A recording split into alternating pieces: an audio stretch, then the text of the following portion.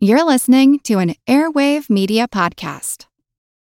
The world is filled with many questions, such as, did giants exist? What is junk DNA? Does it mean that you're trash? Do you ever wonder if aliens have underwater bases in our oceans, and that's why there are so many UFO sightings off the coasts of islands all over the world? How serious even is climate change, and when should we start building our rafts?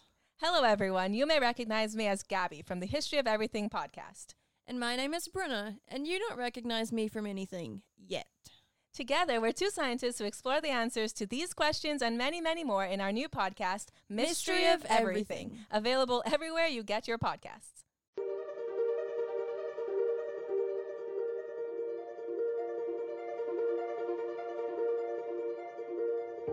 So welcome to the All Creatures Podcast. I'm Chris, and today I am so excited to be interviewing Dr. Aaron Curry. I know I said in our Polar Bear pod, Aaron and I go way back to when we both lived in South Carolina. But I just want to say welcome, Aaron. Well, thanks, Chris. Thanks for having me. Yeah. I'm just so excited, especially of all the people I get to interview, you're our first one. So no pressure, none at all. Okay. So quickly, let the listeners know if you want to just give us a brief background. I know you grew up in Philly. Mm-hmm. And then, where you went to school, what kind of got you into conservation? Sure, yeah. Well, yes, born in Philadelphia, born and raised there. For my undergraduate, I went to University of Delaware, which was just about 50 miles down the road from Philly.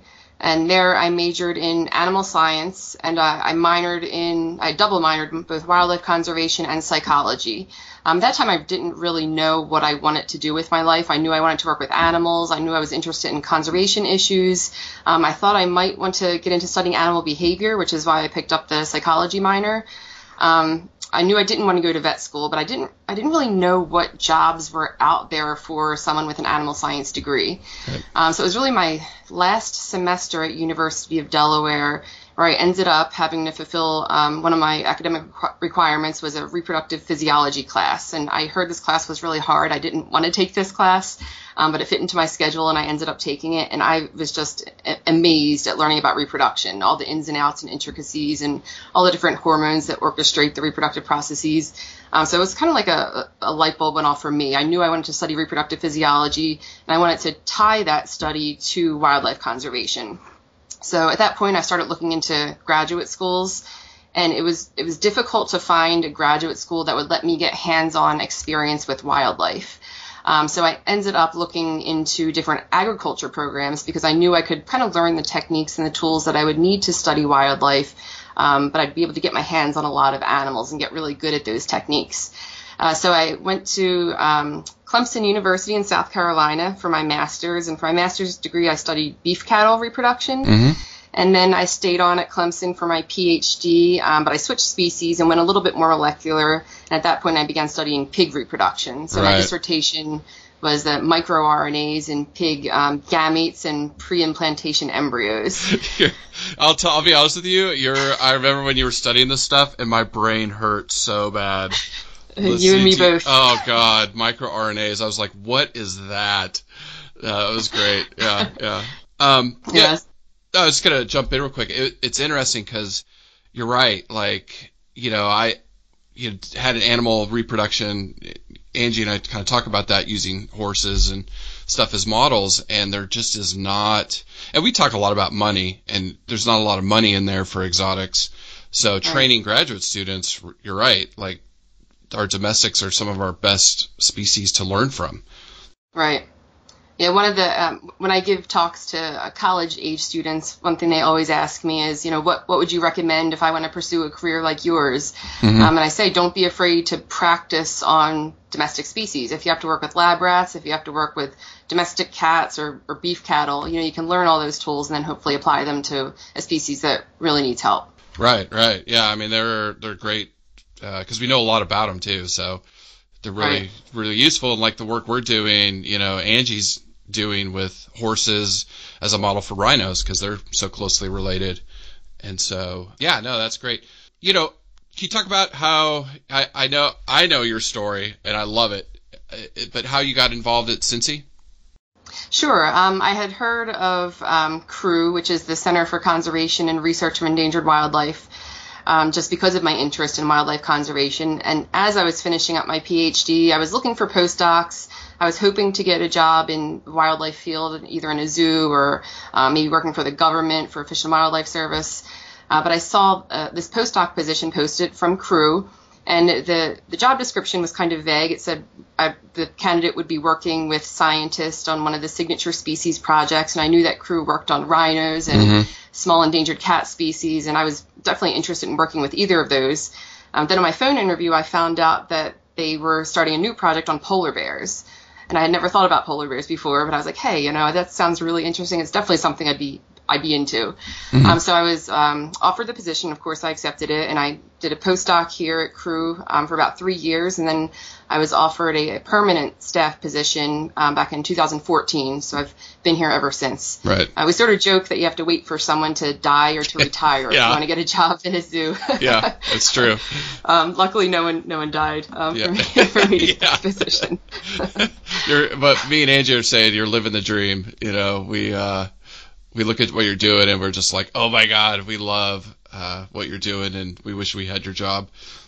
Oh, I have the best job. Yeah, it's amazing. Like in the pod on polar bears, I talked about Facebook and your pictures in the Great White North. So yeah, definitely with that. So you are working with polar bears. Is there anything else you're working with? Any other species? Polar bears are my primary focus, so I spend about 90% of my time on polar bears, but I usually have a side project going on at any given time. And my most recent side project was studying red panda reproduction. Awesome. And I like red pandas because reproductively they're very similar to polar bears. So they're seasonal breeders, they're induced ovulators, they go through delayed implantation or embryonic diapause, and they also experience pseudopregnancies. But the nice thing about red pandas is that it's much easier to get your hands on a red panda and perform ultrasounds on them to truly diagnose pregnancy, compared to a polar bear, that is.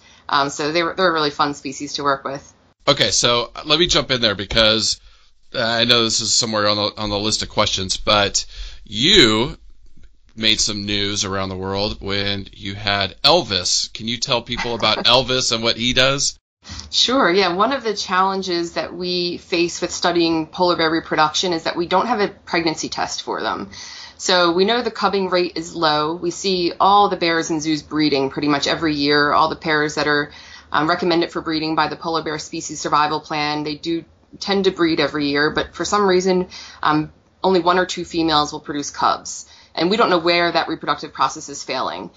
So one of my goals is to develop a pregnancy test that hopefully we can then start diagnosing pregnancy and seeing where pregnancy is being lost along the way. And then maybe from a management standpoint or from husbandry, using better husbandry practices, maybe we can go in, focus in on that time point and improve, whatever it is that animal might need to get it through a successful pregnancy. Right. So we don't have a method to diagnose pregnancy in polar bears because they go through pseudopregnancy. So in most species, we can measure progesterone levels, and progesterone is kind of the hormone of pregnancy. And during pregnancy, the placenta produces high amounts of progesterone, and that kind of sustains the pregnancy. But polar bears go through this phenomenon called pseudopregnancy, where even non-pregnant females will have high concentrations of circulating progesterone. And we can't tell the difference between pregnant and pseudopregnant bears because the progesterone is essentially the same. Mm-hmm. So it became evident to us that progesterone wasn't going to give us much more information than we already had. So I started trying to figure out what other things in a fecal sample can we possibly measure. And at the same time, I was reading about medical detection dogs. Mm-hmm.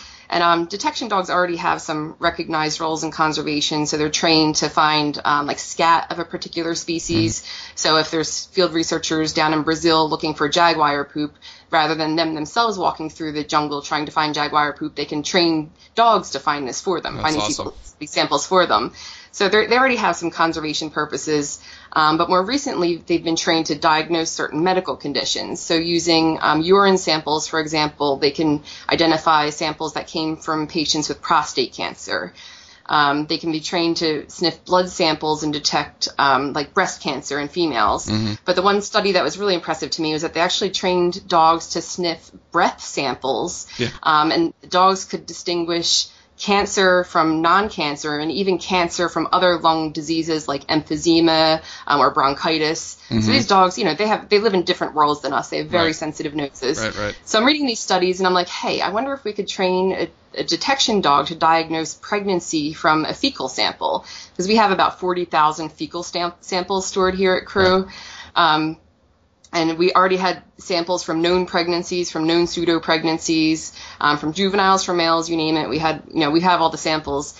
So I started contacting some different dog trainers to see if they'd be interested in a project like this, and I didn't get a lot of responses, to be honest. I think they thought it was kind of out there.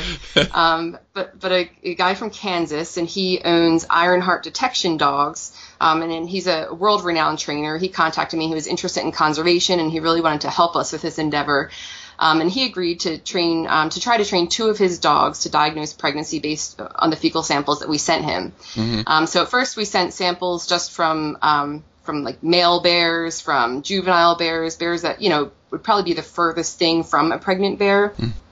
So in the beginning, Elvis the Beagle was only presented with samples from pregnant bears. And every time Elvis sniffed that pregnant sample, he would sit. That was his cue that he recognized a positive sample. He was rewarded with a treat or with a toy. And slowly they started introducing samples from other bears, so non-pregnant bears, males, juveniles, and then finally pseudo-pregnant bears. And the trainer, Matt, was reporting to me that Elvis was working at like a 97% accuracy level. So he would only sit when he smelled those pregnant samples. Right. And I'm a bit of a skeptic, I guess. Right, so I was like, wow, 97%. But, part of me was wondering, I wonder if they're inadvertently cueing him somehow, not intentionally, but it's picking up on just a signal. So I drove out to Kansas, and with me I took 12 samples that Elvis had never seen before, and the trainer didn't know what they were. So we were blind testing Elvis. And we got out there, and Elvis got 100% of these samples correct. Wow. So of the 12 samples, I think I had 5 pregnant, and the rest were non-pregnant, and he only signaled to the 5 samples. Wow. I was like, I think we got something here. Yeah. So not a very scientific test, I admit, but we decided we were going to offer this out. We already collaborate with all the zoos throughout North America, and we were monitoring all the bears, any with the potentially pregnant females at that time. And we sent an email out, and we said, hey, we have this new trial that we're doing. Are you interested in participating? Maybe we can tell you if your bear is pregnant this year. And of course, everyone was interested in it, so they sent me all the fecal samples from their potentially pregnant females, and I sent them out to Matt.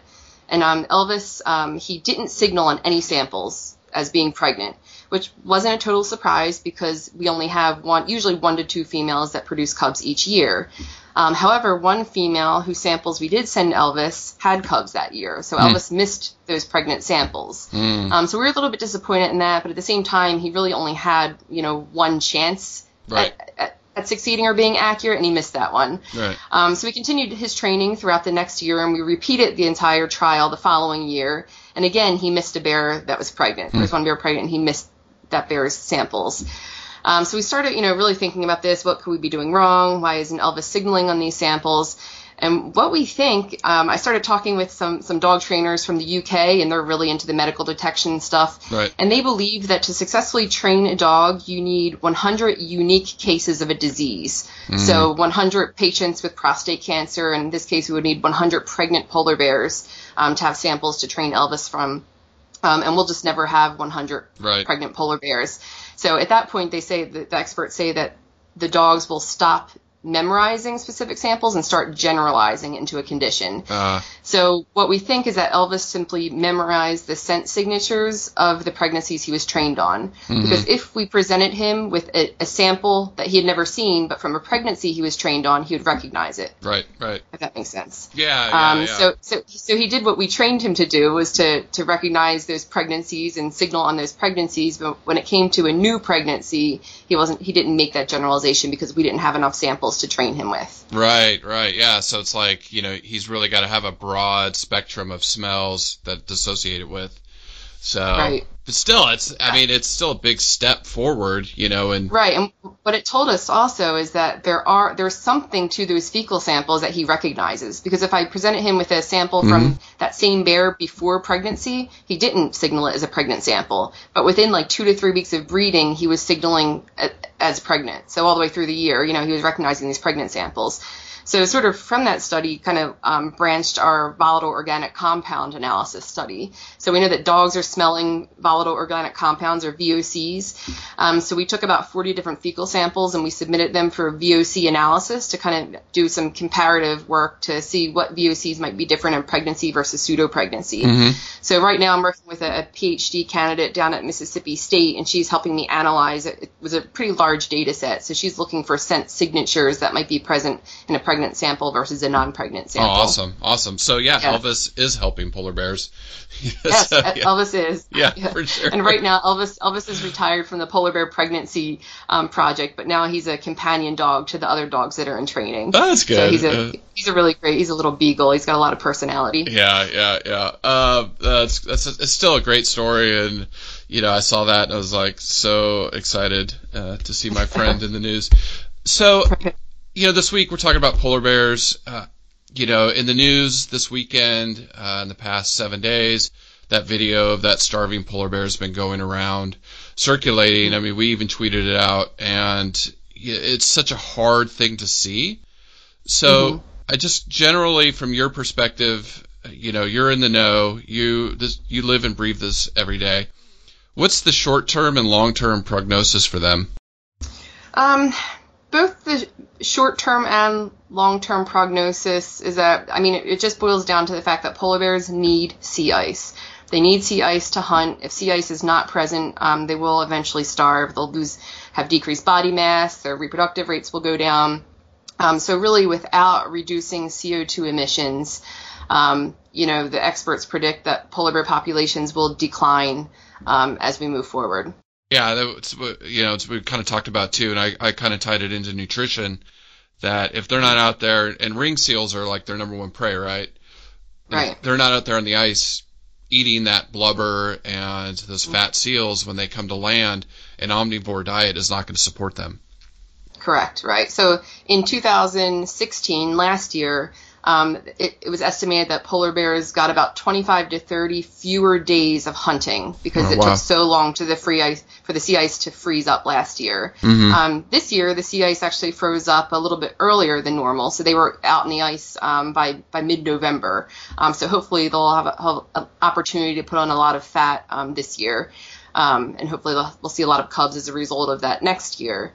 Right. But yeah, like you said, they rely on that sea ice. The sea ice attracts zooplankton, and that attracts little fish, and that attracts bigger fish, and the bigger fish attract seals, and the seals attract the polar bears. Right. So without that sea ice, it supports an entire ecosystem that relies on it for life. Yeah, we talk a lot about the food web and, how they all are related, and you start taking out major pieces of it, and the whole thing may just collapse. So I alluded to it, a few weeks ago you were up there. Can you just kind of share what you were doing? I saw you driving your ice truck. I called it ice truck. I don't know, ice tractor out on there. Yeah, that photo, so that was a Tundra buggy, and I just jumped in the driver's seat when he was taking a bathroom break because they wouldn't let me drive the Tundra buggy. So I was up at Churchill, Manitoba 2 weeks ago, and I was actually leading, it wasn't for research purposes, I was leading a zoo trip up there. Oh, cool. So a bunch of people through the Cincinnati Zoo, we have a really neat travel program where we take people to all different parts of the world, and this year's trip was to Churchill, Manitoba to see polar bears, and they asked if I would lead the trip, so I was like, heck yeah. Yeah. So yeah, about 16 of us went up there, and we spent 2 days out in the tundra on a big Tundra buggy. And Tundra buggies, for those of you who haven't seen one, it kind of looks like a cross between a school bus and a big like military type of machine. So the tires themselves are about 6 feet high, but they're able to cross all the different terrain of the tundra. So we went out there, and we had learned that the sea ice was freezing up about approximately the week before we got there, and they said a lot of the polar bears were already out on sea ice, heading towards this year's hunting season, going out to catch seals. So they kind of warned us that we might not see any polar bears when we were up there, which is disappointing to hear. But our first day in Churchill, we went up and we took a helicopter ride out over the ice, and we saw about 10 bears out there on the first day alone. So it was pretty cool. They were, we know polar bears, obviously, they live in cold environments, they live in icy environments, but I was up there in that helicopter, and it was freezing cold, and I'm looking at these bears just traveling out to nowhere. Yeah. There's no spot on the horizon, there's no shade, there's no vegetation, there's just that, that internal migration urge that they just need to go out there for those seals at that time of year.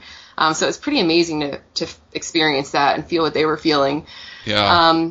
So the first day we saw 10 polar bears in the helicopter, and the next day we went out on the tundra buggy. And almost right away, we saw a female polar bear with 2 cubs, toys or cubs of the year. Yeah.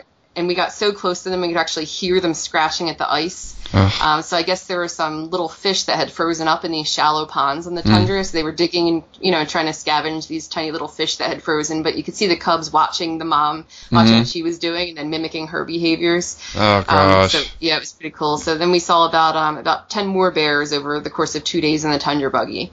Yeah, you have the best job, I swear. Angie and I, we volunteer to carry your equipment. I don't care how cold it is, but the next time you need to go up there, I will fly back from New Zealand and travel around with you, because that is awesome. Oh, you're hired, yeah. Yeah. I'll go back. I'll train. I'll go back to my military training. I will carry lots of stuff. Angie will just yell at me to go faster. So you've been to Greenland too, right? No, I have not been to Greenland. No, they do have polar bears also. So Canada, I think they have roughly 60% of the world's polar bears. Okay. Polar bears live throughout the Arctic Circle, so they're in Greenland, they're in Russia, they're in Canada, they're in Alaska. But Canada does support the majority of polar bears, we think. Again, it's hard to get estimates on the species. We estimate there's anywhere between 20,000 and 26,000 polar bears, but we really don't know for sure, just because they're such a challenging species to study. Yeah, we talked about that. We're like, I can't imagine trying to do a census. Like you said, one of the things when you were talking about how they navigate, like, I don't know, maybe they use the stars. Like, it's amazing. Right. They travel, 4,000 miles? Like... Yeah, they go long distances. Yeah. And one of the questions we often get is with our zoo bears, is there any way that we could raise these cubs and then set them free, put them back out in the wild? And it's a great question, and we can do that for some species, but species like polar bears, they need to learn life skills from their moms. For the first 2 to 3 years of their lives, they need to, know how to make day beds and how to scavenge and how to be very patient and hunt seals. And those are things we just can't, at this point, teach a cub in captivity. So we wouldn't ever be able to sort of rehabilitate orphan cubs and then re-release them into the wild for that reason. Yeah, and we kind of talk about that too with I think our leopard episode, and training carnivores, to be re-released. In the conservation center here in Florida we work with, they are training Florida panthers. They have like this whole elaborate setup that they train them. But yeah, it's not easy. It's definitely tough. So yeah, that's a good thing to ask about, as far as, some people may be like, well, we don't want to keep these guys in captivity. We should just let them go extinct. Like, how do you answer that? What's your opinion as a scientist? We are in the 6th extinction, right? Mm-hmm. And if these bears were, going extinct for natural reasons, that's sort of the natural process. But right now, global warming is a human-induced phenomena. Yeah. So we're the ones causing a lot of these species to go extinct. So I think it is our responsibility to also help conserve these species because of that. Good. Yeah. Yeah. And one of my questions was, because in the episode that the vaquita porpoise and river dolphins, I talk about how I was in a meeting and a scientist expressed the opinion that we don't have a moral obligation to save these animals, that, we're part of the nature. They just either need to learn to adapt or go extinct. And I take the opposite view, where I'm like, we absolutely have a moral obligation to interact and save these animals as much as we can, because it's our fault. Right. I totally agree with that. Yeah. So what's next for you? So you're working on poop? Yeah, we have all sorts of different projects going on, and most of them are poop centric, I guess. Yeah. So we are working with captive polar bears, it does provide some unique opportunities to learn more about the physiology of the species. So when field researchers are out studying polar bears, they can usually mobilize a bear and they can collect, one blood sample and a fecal sample and a urine sample, fur, skin biopsy, all that stuff. But it's really kind of just a snapshot of what's going on physiologically in that animal. Whereas with the zoo population of bears, we can collect fecal samples every day of the year if we need to. Some bears are trained to urinate on command, so we can get urine as we need it. A lot of zoos right now are really pushing voluntary blood training. So we have bears right now that are trained to present their paw, and they're desensitized to having their paws touched and poked and prodded until eventually we can get blood samples from these bears. There's the folks up at the Columbus Zoo, which is just up the mile from Cincinnati. They just successfully trained an 11-month-old cub for voluntary blood sampling. Wow. So these animals are really smart. So we can train them to do things in captivity, and we can get, serial longitudinal samples from them in captivity and kind of see what their hormone fluctuations look like throughout the year, and measure, what factors might be impacting their different hormone concentrations. So it's awesome. The North American zoos all collaborate. So I work with, every zoo in the U.S. that has polar bears, and they participate in various studies and send us samples all the time, just to learn more about the physiology of this species. Right. So right now, our main projects here at Crew is we are trying to develop assisted reproductive technologies for the females.